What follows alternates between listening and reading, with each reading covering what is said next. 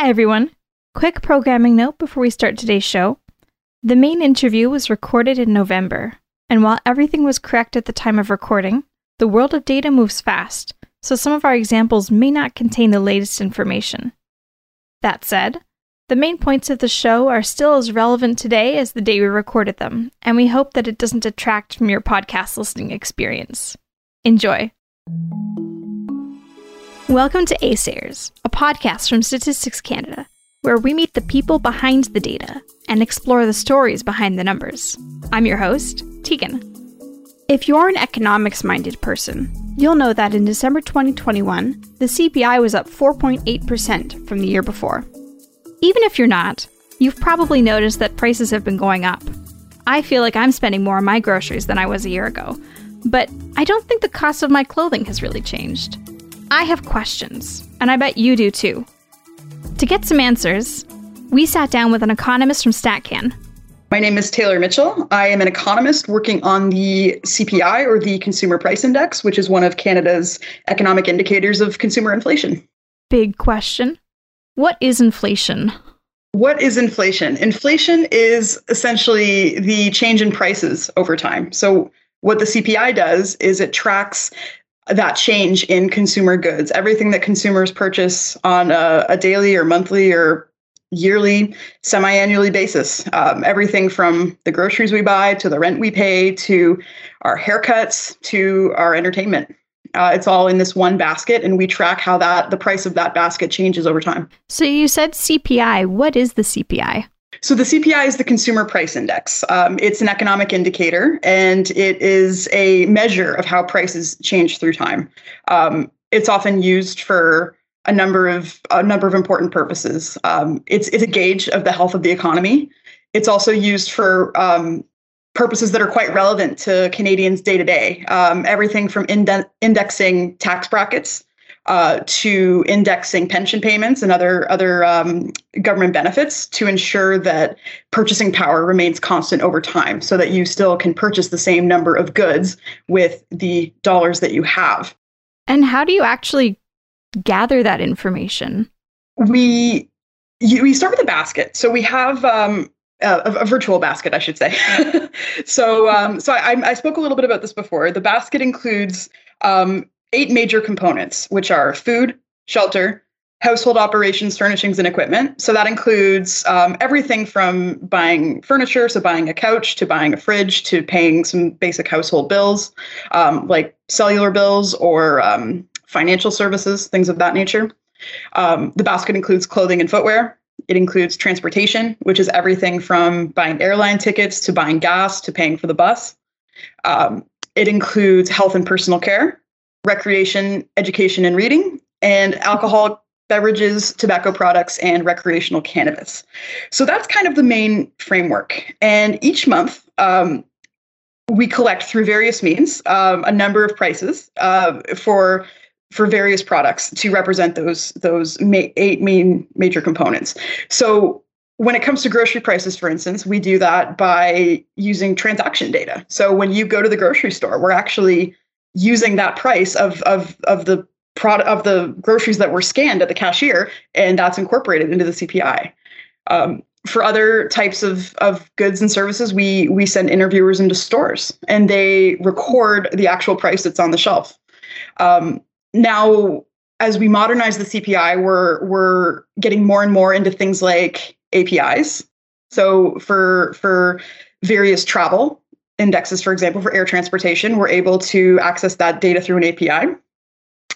And we also do a great deal of online price collection now. And because of the pandemic, actually, we're pretty much exclusively using the in-person forms of price collection. So prior to the pandemic, I should say, we used to send interviewers into stores, but now that's on hold as a result of physical distancing measures.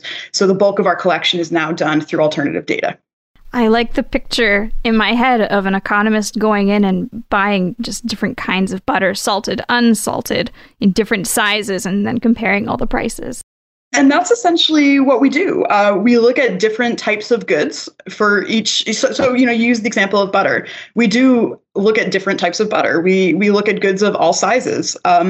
We adjust for the quantity to ensure that the price is not falling or staying the same, but that the quantity is the same.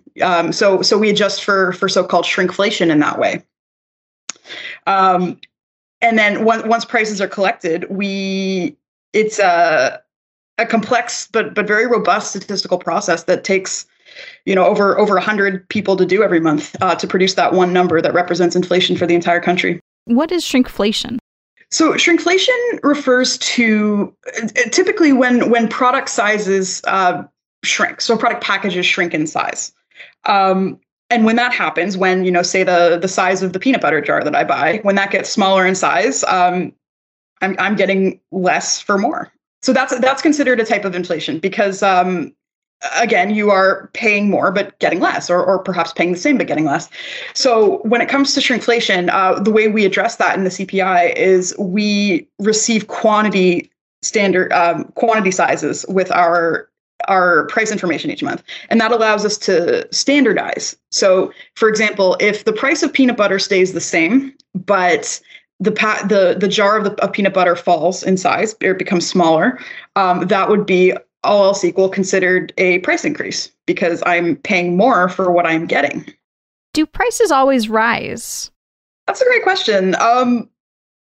Typically, the CPI as an aggregate that accounts for all inflation for the entire country, for the most part, that has risen year over year, historically. With that said, prices for individual components within that basket of goods and services, they do sometimes fall over time. So one example would be this past year. We're very aware of how much more we're paying for gasoline or for meat at the grocery store, but we do have a number of products that are actually less expensive now than they were at this time last year. Mortgage interest costs. We've had historically low interest rates, and that's passed along to people who are entering or renewing their mortgages. Telephone services, that's your cell phone service. Now we get more and more data typically involved in those packages. And so that means it's a de facto price decline. Car insurance is costing Canadians less than it was a year ago. Fresh vegetables. So to answer your question, there are fluctuations and there are some goods and services where prices do fall over time. And then there are other goods where prices, they don't really move that much from year to year. One example might be clothing. And are all price increases due to inflation all the time, always? Well, inflation is kind of a general catch-all term for prices that rise, as opposed to deflation, which is when prices fall. So in a general economic sense, yes, when prices rise, that is inflation. But I'm wondering if what you're getting at might be kind of why those prices increase over time. Like what are the factors at play? Yeah, I mean, if you are, I don't know, off the top of my head, if you are buying a cell phone, a smartphone, say, and you bought one 2 years ago and it was, I don't know, $700, and now you buy one today and it's $900, is that inflation or is that something different? It's inflation, but there are dynamics behind that inflation. With price change, it really all does in the end come down to supply and demand. If more people want to buy something than there are of that good or service to be purchased, prices tend to rise. In the case of a smartphone, it may be that more people are interested in that particular smartphone than they have been in the past. It may be that there's some sort of a supply chain disruption, which like we're seeing right now for semiconductor chips that are affecting a number of consumer goods. In general, there are a number of different factors. But when prices do rise over time, yes, we do attribute that generally to be inflation. Are there ever disagreements about the inflation rate? I certainly hear that from my neighbors. I have that conversation probably every month when the CPI comes out, and I'll hear, 2%, 3%, 4%. I'm paying 10 or 15% more than last year. So I think that's definitely something that every Canadian has their own experience with. It's important to remember that the CPI is an aggregate that represents the entire country as a group. So it represents households that are very, very different. It represents people that own their homes versus people that rent their homes. It represents Canadians with children and Canadians without children. It represents Canadians that are like me and don't have a car and who take the bus or the train everywhere, and we're not paying for gas every month. It represents older Canadians, seniors, and millennials who are paying university tuition. And so because of that, within that big group, everyone is going to have their own unique experience with inflation. And actually, that's why we created here at StatCan something called a personal inflation calculator, which allows Canadians to input their own expenses every month. And they can see how their own personal rate of inflation does differ from that one number that represents the country as a whole. Could you elaborate on how different people's experiences with inflation would vary? So currently, gas prices are up quite a bit compared with last year. And part of that is because gas prices were actually quite low last year. And that was a result of the pandemic and all kinds of disruptions to both demand and supply. But this year, gas prices are up about 41%. So that's quite a large increase. And that's certainly affecting some Canadians more than others. You know, I mentioned that I'm a person that I ride the train. I take the bus. I live in an urban area where I'm fortunate to be able to do that. I don't own a car. But for Canadians that live in different, for Canadians who drive to work, for Canadians that live in rural areas, they're absolutely going to be feeling the impact of that on their pocketbooks more than somebody like me. At the same time, we renters and homeowners have different experiences with inflation. Those with kids certainly have unique experiences. There are also different regional realities. So one area that I like to highlight is home heating. So the CPI encompasses Canadians from all 10 provinces, as well as the 3 territorial capitals. And one aspect about our day-to-day lives is actually quite different in different parts of the country is how we heat our homes. So the Atlantic region, they tend to rely quite heavily on furnace oil to heat their homes. And furnace oil prices tend to move quite closely with oil prices or gasoline prices. So furnace oil prices are also up quite significantly right now. Whereas west of Quebec, we tend to rely more so on natural gas. Natural gas prices are up as well, but only about half as much as furnace oil prices. And so this means that Canadians in Atlantic Canada are certainly feeling a greater impact on those day-to-day expenses than those of us using natural gas. In October of 2021, I was curious about the personal inflation calculator, so I played around with it a little bit, exploring how inflation would affect people across the country. I used some guesses about household expenses for a renter in Vancouver, BC. Let's call her Beatrice, and came up with a personal inflation rate of 3.9%. BC's actual rate was 3.8%. I used all of the same numbers for someone in rural PEI, I'll call her Aisha, with the only difference being that Aisha was a homeowner, so she didn't have to pay rent, but she would have some other housing-related expenses.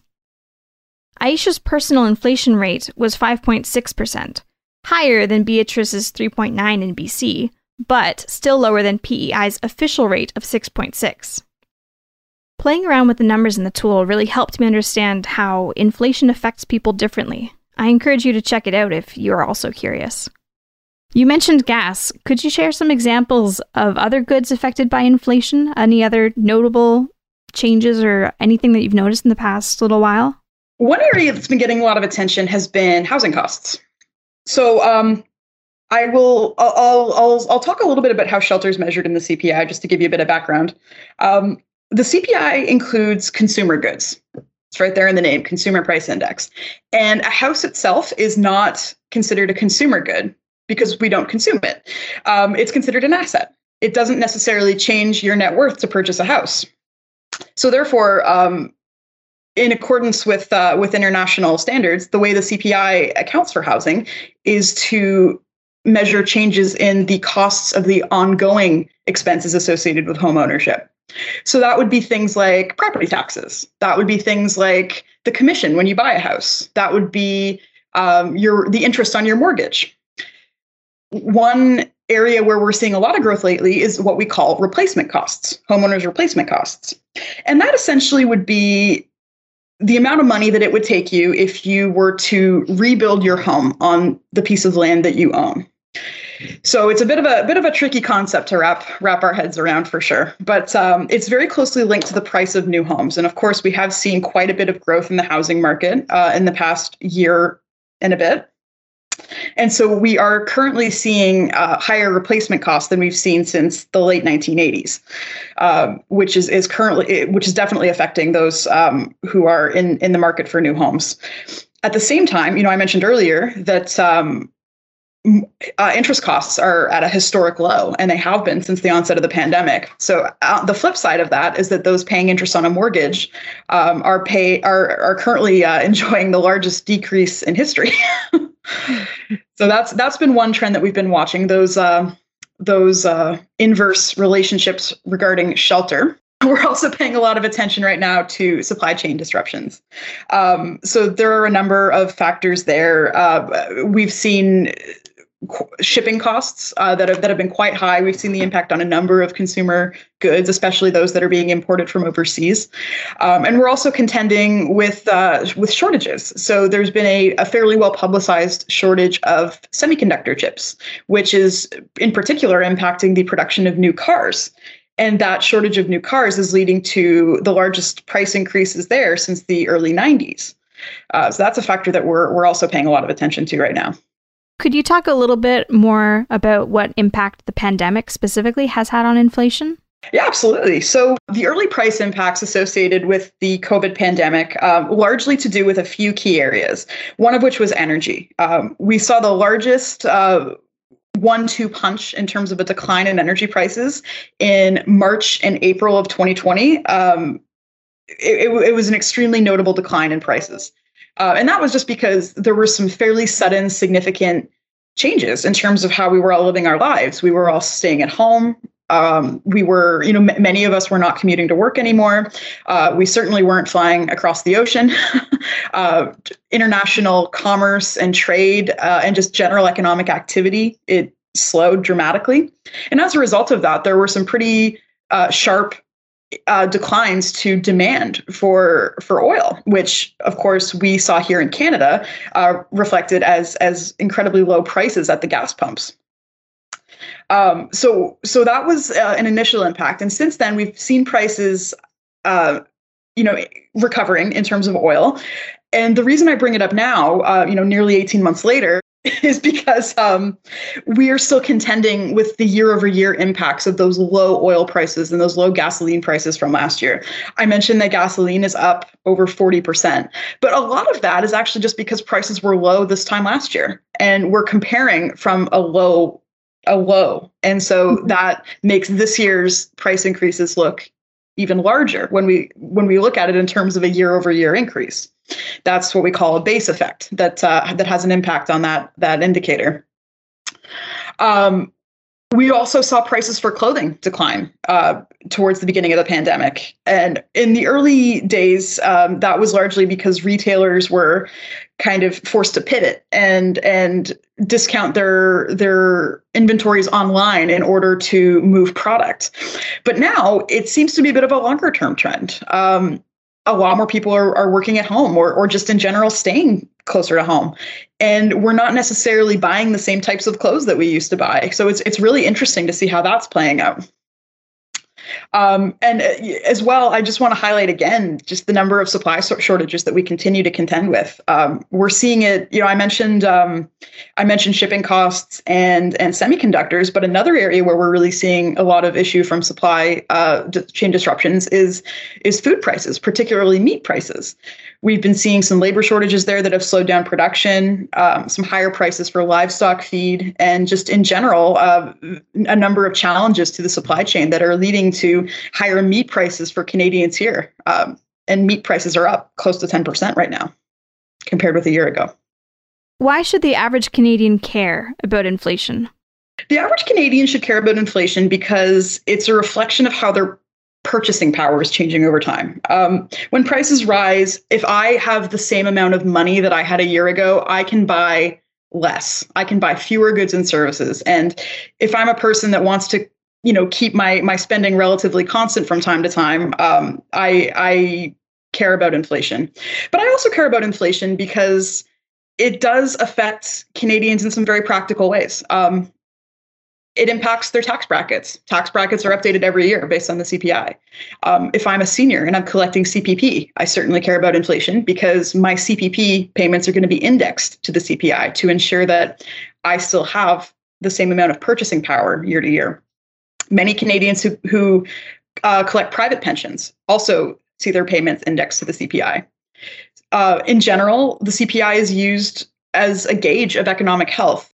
At the end of the day, I'm an economist that works on prices all day, but I'm also a Canadian and I'm a consumer and I'm a grocery shopper. And when I hear that question, what I think about is when I'm in the grocery store and I want to buy some bacon and I see that it's 20% more expensive than it was a year ago.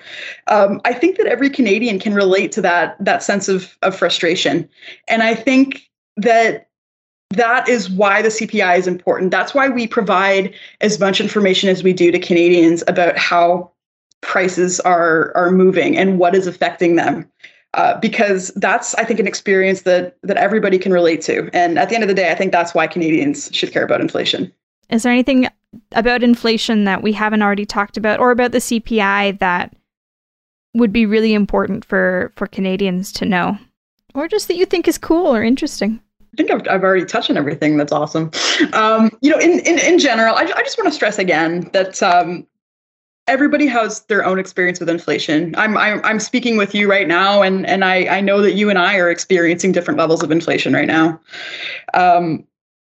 So I always like to point Canadians to our personal inflation calculator. It's a very cool tool. It's a very cool way of kind of seeing your unique circumstances as far as inflation goes and seeing how your circumstances do differ from that one number that represents the entire country. If someone wants to learn more about the CPI or inflation, where should they go? So Statistics Canada has a CPI portal. It is essentially a one-stop shop for all things CPI. It includes data visualization tools where Canadians can kind of look at the numbers and play with different indexes of interest and see how it's all looked historically. It includes the personal inflation calculator, and it includes a number of our other analytical articles, as well as the analysis that accompanies our release each month. So I would encourage Canadians to check it out, CPI portal. And that's our show. You've been listening to A-Sayers. Thank you to Taylor Mitchell, whose expertise powered this episode. You can subscribe to this show wherever you get your podcasts. There, you can also find the French version of our show called Écoutez bien. Thanks for listening.